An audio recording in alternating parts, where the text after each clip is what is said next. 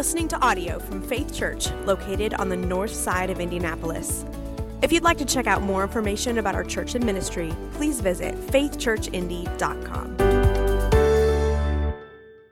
If you would please stand for the reading of Scripture. Today's Scripture reading comes from Ruth chapter 4, verses 13 through 17. So Boaz took Ruth, and she became his wife. And he went in to her, and the Lord gave her conception, and she bore a son. Then the women said to Naomi, "Blessed be the Lord, who has not left you this day without a redeemer, and may his name be renowned in Israel. He shall be to you a restorer of life and a nourisher of your old age. For your daughter-in-law, who loves you, who is more to you than 7 sons, has given birth to him." Then Naomi took the child and laid him on her lap and became his nurse. And the women of the neighborhood gave him a name, saying, "A son has been born to Naomi." They named him Obed. He was the father of Jesse, the father of David. This is the word of the Lord. You may be seated. Well, like any self-respecting, patriotic American, I am a huge fan of British television shows. And not just the popular ones. Everybody knows Mary Berry, the patron saint of at-home baking. My favorite show is called The Repair Shop. Okay, there's a few of you. Thank you. I love this show because every episode there's a team of expert craftspeople who restore 3 family heirlooms, 3 antiques. This is what they say. They are, quote, bringing loved pieces of family history and the memories they hold back to life. Now, I love it because every piece they restore has a story behind it. It has history and memory. So it gets emotional when people come back to pick up this dilapidated old whatever that they dropped off and only to get it back like brand new and looking amazing again. And when it's things like a clock that's been made into the wooden propeller of the World War I biplane that someone's grandfather was shot down in, but the clock didn't work anymore, and then you get it back working. Right? Or the man whose only connection to his grandfather was her music box, and it's badly out of tune. Or the woman who brings in her father's chair that he sat in his entire life. She used to sit on his lap as a little girl, and now it's back reupholstered and looking brand new. And of course, every couple episodes, there's a teddy bear that gets teddy beared, whatever you call restoring a teddy bear. It's a team of carpenters and silversmiths and upholsterers and horologists. I learned that from the show. And leather workers and seamsters who can bring just about anything back to life. Right, and I love this show, and others like it. There's a whole industry of them now. And I think they're so popular because it gives us a glimpse into one of the fundamental hopes of the human heart. That what is broken can be restored. That what is lost can be found. That's what is gone can be redeemed. That with enough time and enough effort and enough expertise, there's nothing I break that can't be made new. There's nothing broken in this world that can't be made new again. And it's great, of course, when it's some mid-century modern nightstand that you bought at a garage sale. But when it's the woven cane crib that you were placed in as a child that you've now gotten back perfectly restored so you can put your baby in it, or the leather bomber jacket that your grandfather wore in World War II that is now in pristine condition for you to wear and pass on to your kids, or the silver mirror that your grandmother taught you how to put makeup on in. Having these things restored, these items restored and given back to us, it's not about necessarily giving them new life, as it is about keeping alive the memories, the family history of the people we love, whose personal history is bound up in all of these items. Because by remembering the the clock or the chair or the mirror, we remember the person we loved who's gone. So that's the central tension that is woven throughout the book of Ruth. It's this question of, well, will the family history be lost? We do this, we preserve the memory of those who are gone through things, but the Israelite culture preserved it through land and through a name, the family name and the family land. So Ruth chapter 4 picks up with this tension really at full steam. This chapter begins with us wondering if Boaz is going to step in like an expert craftsman and restore the family history that's being threatened with destruction and obsolescence. Will Elimelech and Naomi and Ruth, will their name continue? Will the land continue? Will they be remembered or forgotten forever? So if you haven't already turned there, Ruth chapter 4, we're going to pick up right here in verse 1. If you're using one of these black Bibles that's under the seat in front of you, it's on page 264. If you've got an electronic device, you can do like the ancients and scroll your way to Ruth chapter 4. As we walk through this chapter, we're gonna take two big swings at it. There's a courtroom scene and a living room scene. And as we go through these two scenes, we're going to see God use the greatness of ordinary men and women living into his calling in their lives as the means through which he redeems Ruth, and he redeems Naomi, and he redeems Elimelech, and ultimately redeems us, you and me. So let's jump in. Chapter 4, verse 1 opens in the courtroom.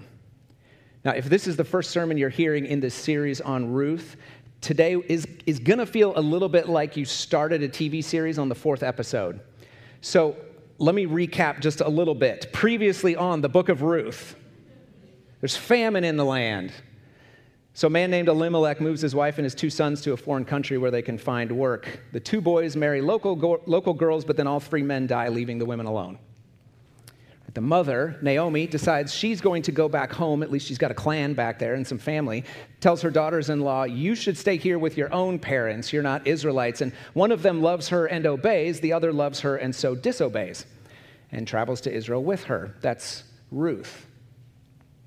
Ruth gets right to work. She meets Boaz. He's a local farm owner, and he's impressed with her, gives her privileged access to work in his fields. But there's still tension here. That just delays the inevitable. Naomi will one day die. Ruth will one day die, and the family name, the family land is still gone. And that situation feels to them like it feels to us when that last memento of someone you loved is thrown in the dumpster or tossed on the burn pile. That they'll be cut off. The family history will be cut off. But chapter 3, Naomi begins to hatch a plot. Maybe they don't have to die poor and forgotten. So she orchestrates an encounter designed to get Boaz to take Ruth on as another wife in his family. That way, at least Ruth will be taken care of. And maybe by extension, she'll be able to take care of Naomi. But Ruth goes in with other ideas. She changes the script, challenges Boaz to go beyond just caring for her, and says, you could redeem the whole family, the name and the land, if you're willing. And at the end of chapter 3, Boaz says, yes, I am willing. I will redeem you. But there's a catch. There's tension. There's another redeemer. There's another person who's more closely related to Naomi's deceased husband, and so he has right of first refusal on this land. Boaz can't redeem Ruth until this other guy, this other redeemer, says, nah, I'm not interested, and passes the buck on down the line. That's where we pick up in the courtroom scene. It's sort of an outdoor open air at the city gates courtroom. This is family business, but it needs some witnesses. So chapter 4, verse 1. Now Boaz had gone up to the gate and sat down there. And behold, the Redeemer, of whom Boaz had spoken, came by. So Boaz said, "Turn aside, friend. Sit down here." And he turned aside and sat down. Now Boaz then, the story goes on. He collects different elders together and says, "Hey, we got to witness this thing." But it's significant. Chapter 4, verse 1 refers to this guy as the Redeemer, the other Redeemer. Being a Redeemer, or a kinsman redeemer, as some of your translations may say, or another translation puts it, a keeper of the family interests. You know, the one who guards the grandmother's tea thing that wants to make sure it stays in the family, the keeper of the family interest. This other guy has come by. Boaz says, "Hey, Redeemer, sit down." Being that Redeemer, being in that role is a sacred duty and responsibility. It carries that responsibility to redeem, literally to buy back family land that's been sold off because of poverty or famine. Now, the Israelite culture was vitally concerned with preserving the family land because that's the channel through which God had promised his blessing. Right? You remember the promises, "I will give you a land. I will give you land that's flowing with milk and honey." To be in the land, to have the land, especially, it was divvied up by tribe and then clan and then family. To be on your family's land is to be a member of the blessing and the covenant of God. To lose that land is not simply to be uprooted. There's a reason we use that metaphor. It's not just to be uprooted from your sense of who you are, but your sense of who God is and how his blessing comes to you. So when a family faces poverty or famine and they sell off the land, there's the next closest relative who can afford it has the obligation to buy that land back. At least keep it in the clan, if not in the family. It's vital for the way their society worked. So Boaz calls this Redeemer over. "Turn aside, friend." Now, he doesn't actually call him friend. I'm not really sure how we should translate it because Boaz calls him Mr. Such and Such. It's a guy who, we'll find out later as we read the story, is unwilling to put himself out there to preserve someone else's name because of the cost to his own name, and so is left unnamed by the narrator. I'm sure Boaz actually called him by his real name, but here it's, "Turn aside, Poloni Almoni. Let's talk." Now, Boaz introduces the problem here in the next few verses. Naomi's land requires redemption. We don't know for sure if that means Naomi has it and she's selling it, or if Elimelech had sold it when he left and now it needs to be bought back, or what exactly is going on. But regardless, the land needs redemption. And Mr. So-and-so lights up. This is good news. This is a no-lose investment. If he redeems the land, it's going to cost him something, of course, but if he redeems the land, he brings it into his family's inheritance, into his family's property and his family's wealth. And sure, there's some cost associated with it, with caring for Naomi, but she's not going to last that much longer. And Ruth, too, right? But she's a foreigner. She's not going to find a husband around here. She was also married for 10 years and couldn't have any kids, so we're not really worried about her producing any heirs. So buy the land, pay for, care for the women for a couple of years, and then it's all yours, and it's part of what you get to divvy up to give to your kids. This is good for him. And I think it's the best that Naomi had hoped for, that the land would be redeemed, bought back, and she and Ruth would be cared for. But it's not what Ruth and Boaz have in mind. In chapter 3, they hatched a plot to go a little bit further than simply buying back the land. Because if Mr. So-and-so buys it, it keeps it in the clan at least, but still Elimelech's family name is lopped off the branch, or the branch is lopped off the tree forever. So, Boaz, verse 5, clever negotiation tactic. The guy is excited. He's like, "This is great. Of course, yes, I will redeem it." And Boaz says, "Great, awesome. I knew you were a stand-up guy. One thing, The day you buy the field from the hand of Naomi, you also acquire Ruth the Moabite, the widow of the dead. Okay, we knew that part. Yeah, you got to take care of her. In order to perpetuate the name of the dead in his inheritance. Now that changes things. See, there's two laws that are in view in Boaz's statement here, two separate laws that nowhere else in Scripture are put together, and nowhere do we ever see them combined in this way other than in the book of Ruth. There's two different laws. One is the law of the Redeemer, which we've talked about here, the responsibility to buy back the land. The other is the law of levirate marriage. Levirate, I think, is a Latin word that means brother-in-law. So it goes like this. A boy and a girl meet, they fall in love, they get married. Boy dies before they're able to have any kids. Well, his name, in order for his name not to be cut off from the family tree, the boy's brother is then responsible for marrying the widow and fathering a child who becomes legally his brother's heir. Now, this sounds weird to us, I know. It is still practiced in some areas of the world in different African and Asian cultures, especially cultures that are very clan-focused and do not permit marriage outside of that clan. This is a way, even now, and especially in Ruth's day, for caring for the economically disadvantaged. Rather than paying out a regular check from the nation's treasury, they are attached in a lifelong committed covenant relationship to another branch of the family that can care for them.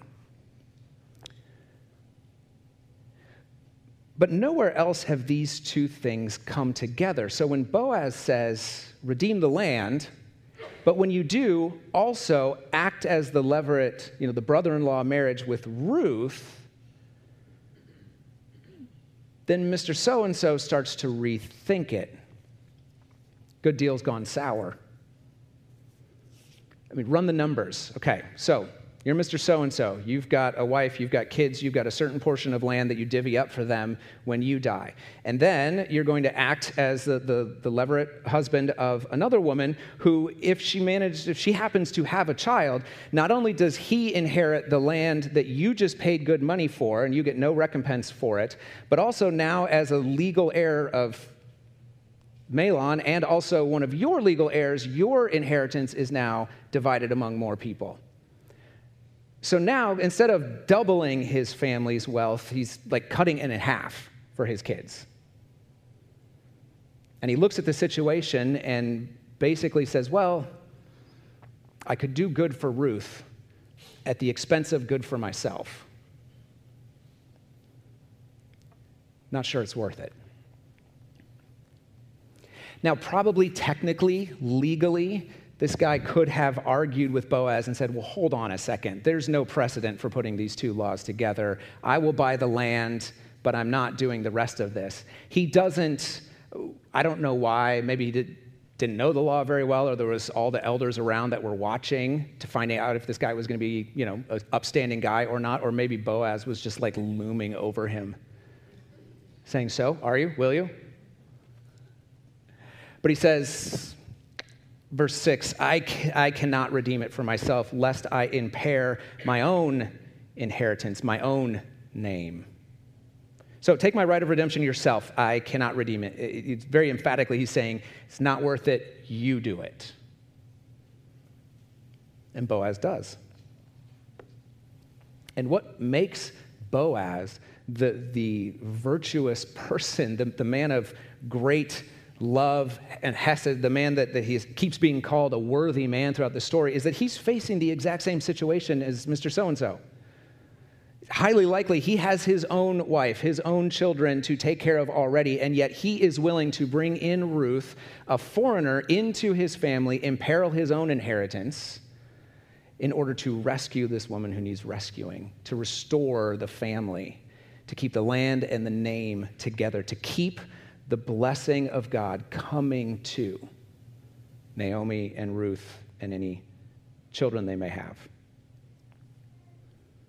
And the rest of verses 7 through 10, they go through the formalization of the transaction. Boaz purchases the property from Naomi, and at the same time, combining these two laws together, he acquires Ruth. He marries Ruth. For the express purpose, he says it again for a second time, to perpetuate the name of the dead in his inheritance. And in these actions, we see both the family name and the family land restored, redeemed, bought back from the brink, made new again. Well, actually, technically, we see the family land renewed. The family land is redeemed. Not so sure about the family name yet. As I already hinted earlier, Ruth is not known for being able to have children. So if she can't have any kids, then the name still dies. It's with that question sort of looming in the background that we shift from the courtroom to the living room. And on the way, we hear the prayer of the crowd ringing in our ears because this crowd sees this problem as well. And so they say in verse 11, all the people are at the gate. Oh, so we are witnesses. May the Lord make the woman who is coming into your house like Rachel and Leah, who together built up the house of Israel. And they continue on with more blessings to come to the family that they hope God will bring to pass in this family. But in just these few words, some incredible shifts happen. We see Ruth moving from foreigner to treasured member of the community. We see an inclusive group that is primarily focused on their clan and their lineage wrap in this woman and say, may you be a blessing to us. May your presence be a blessing to us as large as the blessing of Rachel and Leah, like the mothers of the entire nation. May you and Boaz, may your house be as great as the house of Perez, the house of Judah, our clan. May you be that elevated. May your presence, a foreigner, in our midst be a blessing beyond all blessing. That's their prayer. And immediately from verse 12 to verse 13, where there's that paragraph break, we're wondering, okay, but will it happen? And then we get to verse 13, and this is the first verse in the entire story where God shows up. Right, up to this point, people have talked about what God has done. They've reported on what God has done. They asked God to do things. They've wished for God to do things. But not until verse 13 does the narrator tell us, and then the Lord acts. So Boaz took Ruth, and she became his wife, and he went into her, and the Lord gave her conception. The Lord gave, and she bore a son. Boaz's ordinary act of greatness, and God preserves the land, the family land. Ruth's rather ordinary act of bravery, God preserves the family name, and then he gives them, through the ordinary act of starting a family, he gives them a redeemer. A redeemer, there's that word again. Look at verse 14. Then the women said to Naomi, "Blessed be the Lord who has not left you this day without a redeemer." And we think she's talking about Boaz, right? Of course. And may his name be renowned in Israel. Yes, it should be. He shall be to you a restorer of life and a nourisher of your old age. He's going to take care of Naomi, of course. For your daughter-in-law who loves you, who is more to you than 7 sons, has given birth to him, the Redeemer. Oh, wait, this isn't about Boaz. This is about a little boy. The one that Ruth just gave birth to. The women are looking at Naomi and they're saying, Naomi, God has not left you without someone to buy you back from your emptiness and loss. He's not left you without a close relative, a kinsman who will carry on the family name, preserve the family land, a redeemer, a keeper of the family history, who will keep the blessing of God flowing to you through the land and through your name and through the covenant community. It's given you this little boy, a little boy who comes with a promise. He'll restore Naomi's life. This little boy will lead Naomi from death into life. He will bring her from emptiness to fullness. He'll care for her, give her in her old age what she needs. He'll be a constant reminding proof that God has not left her bereft. that the ordinary greatness and the overwhelming goodness of Ruth are worth more to her in this family than any son could have been. And the women, the townswomen take this little boy and they put him in Naomi's lap, and she holds him up close. And the townspeople, this is the only place in Scripture where someone other than the parents have named a child. The townspeople look at this little boy and they said, he needs a name. Let's name him Obed, which means grandma's little helper.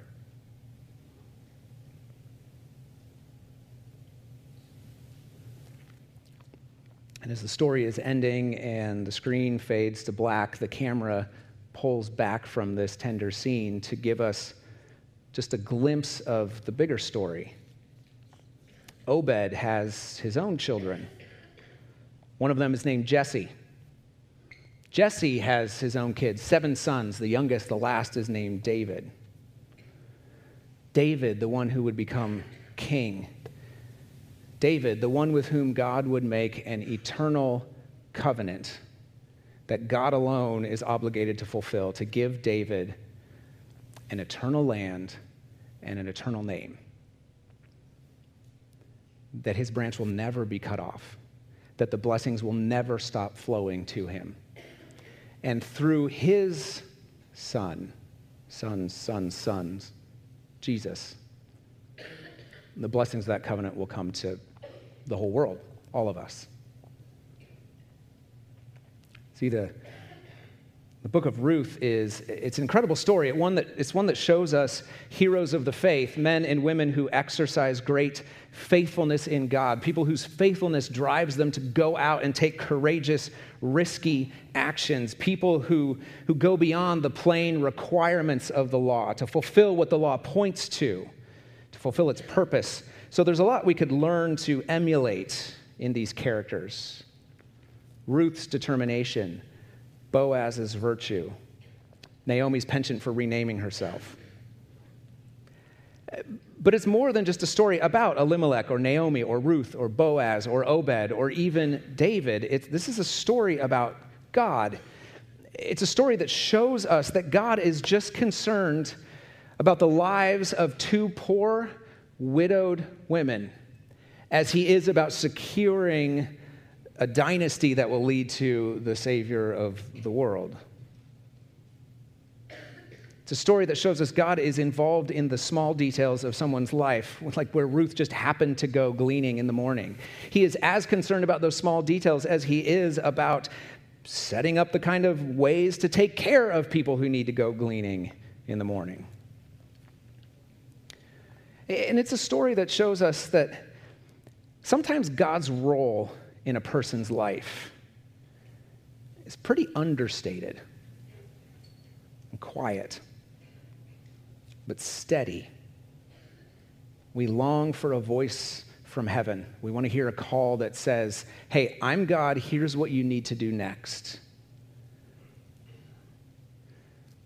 But most of the time, God's faithfulness, just his presence shows up in quiet, continuous faithfulness, where an entire saga's worth of things can happen to you and God acts once.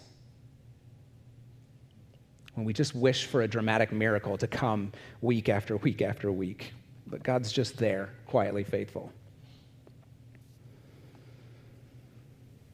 And the book of Ruth is a story about a God who, when the people he loved were orphaned, cut off, wandering far from the family of God, he himself became their redeemer. The one who would buy them back from their bitterness and their emptiness, would buy them back from the brink of destruction and hopelessness through his own radical self-sacrifice. When we were the ones who needed redemption, when we were the ones, who through our own actions and decisions, like Elimelech, we had wandered off into a foreign land hoping to scratch out a living there. We'd fled from God, the source of our life, and we're attempting to grab onto different things we could get our hands on to feel like we were feeding ourselves, that maybe we could be whole, but in the end, that world never fits. We're the ones wondering why every time we achieve the next level, we buy the next thing, we conquer the next woman, we make the next grade, we get the next promotion, we buy the next house, we get into the next relationship, we finally achieve the next adulting goal, and we still feel happy for a day and then empty again. And we're off looking for the next big thing that's going to make us feel like we've arrived. It's almost as if we're wandering in a world that wasn't made for us. If we're scratching out a living in the foreign soil and the dust of someone else's homeland, all the time, our true home is out there somewhere else for us to find, but we can't find it on our own. Somebody has to buy us back to our home, to bring us into the community like Ruth, to give of himself to draw us in like Boaz. So into this world, God sent his son, Jesus, to redeem us and take us back to our homeland that we've never been to, but when we arrive, we'll finally feel like we're home. And like Ruth, we'll be welcomed in, made full members of the family, part of the children of God, inheritors of all the blessing that God wants to give, all the goodness he can lavish on us, and we'll be called into a new vocation, a new role in the world, not wanderer or foreigner or pilgrim or sojourner, but Obed, servant, daddy's little helper in this world. The story of Ruth is a story of redemption. The redemption of Elimelech, the redemption of Naomi, the redemption of Ruth, and the redemption of us. Let's pray.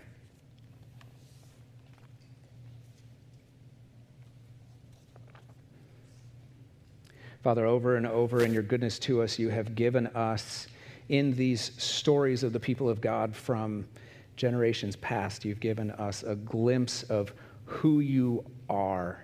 It's almost as if you cannot rescue your people without somehow giving of yourself. So we pray that in this story, like Boaz, who could give grace to another because of the grace he had received himself, that like Boaz, we who have received grace from Jesus can then turn and give that grace to others, to welcome in the outsider, to gently encourage and advocate for the one who feels lost and empty. And that we ourselves, who so often feel and are lost and empty, would find our home in you. Through the grace of your Son, we pray.